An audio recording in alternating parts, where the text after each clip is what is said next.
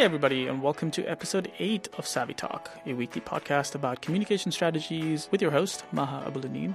And on today's episode, we'll be talking about a slightly controversial subject.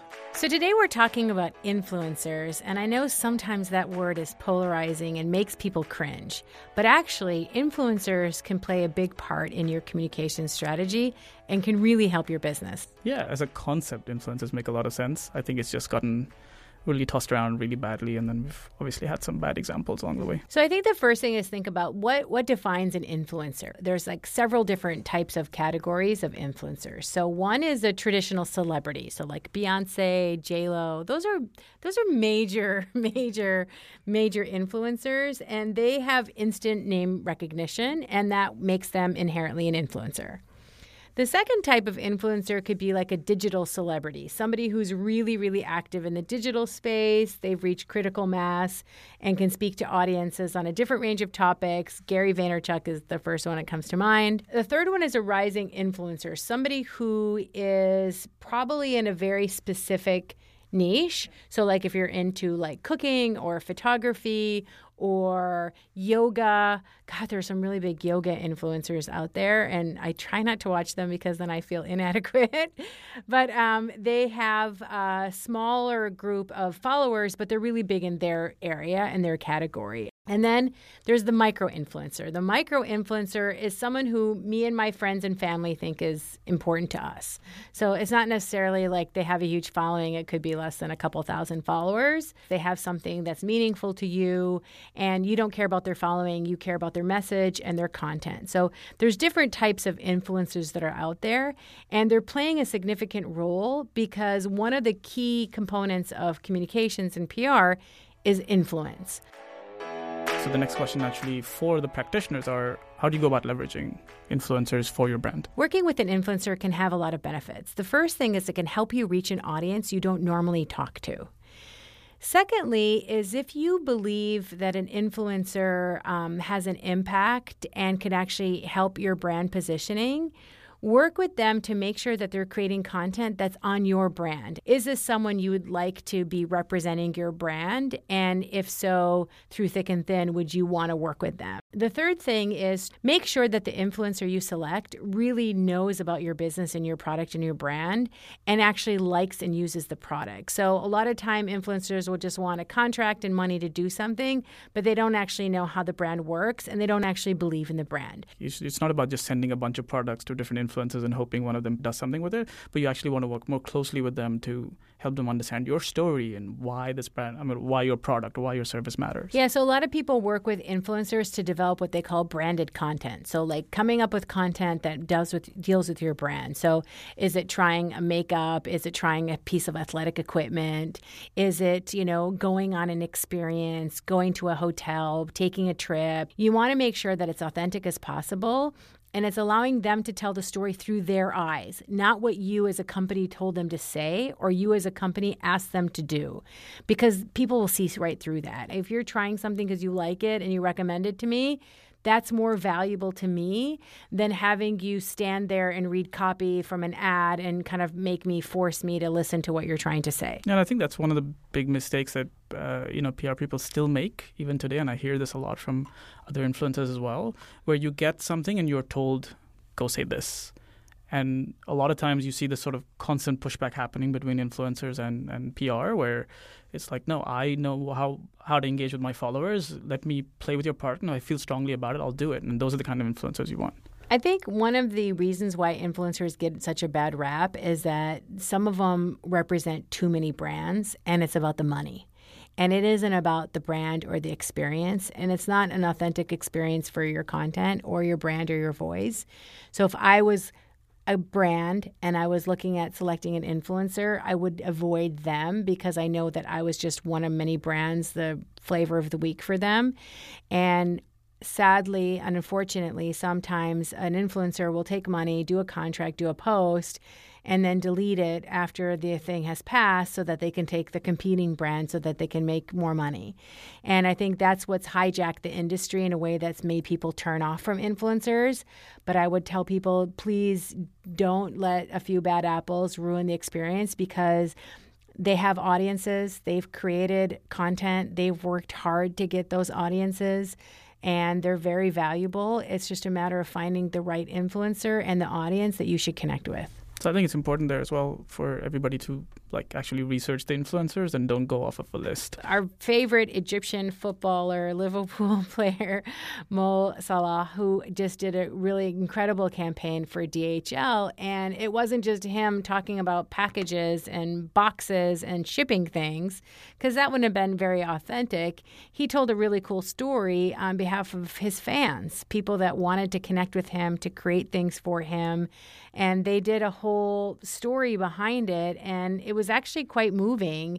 And the theme of the campaign was time to get in touch for real.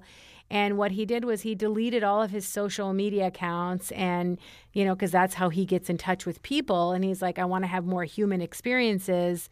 And he used his social media platform to tell that story by turning them off. And it was a campaign for DHL, and they really worked with him to ship really cool, nostalgic things that his fans created for him, and the story behind it was really moving. So now that we've figured out why they might be important, how do you go about working with them? Follow them first for a while. So make sure that you follow their content, see what kind of things they're posting about on their stories, on their feed, on their Facebook. Look at all of their platforms, not just Instagram. Look at Facebook, see what they're doing on Twitter, see what they're doing on YouTube. Really make sure that you follow this influencer for a while, and you can consistently see that what they post and what they share is consistent with your brand. Secondly is get in touch with them through DMs. So you can ask them if you can contact them because you're thinking about a collaboration. Often influencers will have in their bio their email or who to contact, so you can send them an email directly. Not too many people have agencies or are represented by management companies, but some of them are.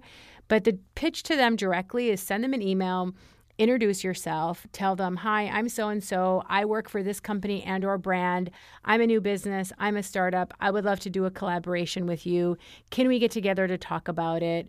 Or share any information you have in that email so they know you're not a stalker, that you really actually want to do business with them. The third thing is setting the parameters for how you're going to work. So it's really important to have a contract. So how often are you going to post? What are you going to post about? What is sort of off limits that you don't want them to do? Articulate your needs very carefully as if it's a contract with any other person you do business with. Treat it as such. Make sure there's deliverables. Make sure if there's money obviously involved or product or whatever, that's articulated. It needs to be win-win for both sides for it to work. And then probably have in the contract something to measure how successful it was or wasn't, so that you can also grow and learn from that experience and get data and information from them as well. Make sure you embed that you're going to get information and data from their platforms to make sure you get that feedback turned around to management and to you to help you understand if the campaign worked or not. Let's talk about what happens when this can go really wrong. Can this go really wrong? Gosh, of course it can go wrong. I mean, influencers can backfire and create a lot of problems. That's why you see a lot of companies drop celebrities when they get into hot water, because they were representing their company or their brand. They were one of their notable influencers. And when they get into hot water for bad things, they're the first to drop them and to distance themselves from these influencers. So yeah, it could go wrong on many fronts. And so businesses really need to understand, A, the exit clause in the influencer contract, and B, what is the fallout of having an influencer who is attached so closely to your brand do something that doesn't represent who you are. Fire fast, I think is the word. Right. And so this is the case where, obviously, you have some kind of contractual agreement with the influencer, and so you have ways or exits out of that. In the age of social media, we do see sometimes, right, that you have influencers who are talking about you, sometimes negatively, without any contractual obligations. Is there other things you can do in those situations? For someone who's ripping your brand to shreds, try to win them over, but be really authentic about it, because know that they will record or share your conversation with them. And if they don't like your brand or business, they might not ever turn around and be a supporter of your business. But it's worth trying to try to win over that customer, because imagine if you do, what a great win that would be for you. Ask for feedback, like what can we do to be better? We care about all of our customers, including the ones that don't like us. So ask for feedback and try to see if you can turn that into a win. Yeah, and focus, I guess the point is to focus on addressing the issue, right? So if they're unhappy because, as you said, if it's a product that they didn't like, or it could be a lot of times it's about service. The second thing we talked about is if you have someone who's talking about your brand and business, but they're not one of your influencers or supporters, and you feel that they're authentically talking about your brand in a way that's pretty cool, that you have someone who really cares about your business or brand or product, and they're passionate about it and they're talking about it, I would try to go for a win and send them some product or something that they can share, like thank you for your support, and send them a signed book or a box of your product, whatever it is, just to show them that you appreciate what they're doing. And if you have budget or time for a campaign in the future and they have an audience that matters to you, that would be a no-brainer to get them engaged, pull them into your army, and have them be one of your influencers. Hey, before we go, I'd just like to thank Sharif for his review, and he asked us a question about influencers, so hopefully we took care of your question, Sharif. And if you have a question or topic you'd like us to cover on Savvy Talk, please drop us a note or leave a comment on Instagram or email us at im@digitalandsavvy.com. And Sharif, if we didn't answer your question, then you can also reach out to us on email or Instagram and tell us what we didn't answer, and we'll answer it in a future episode.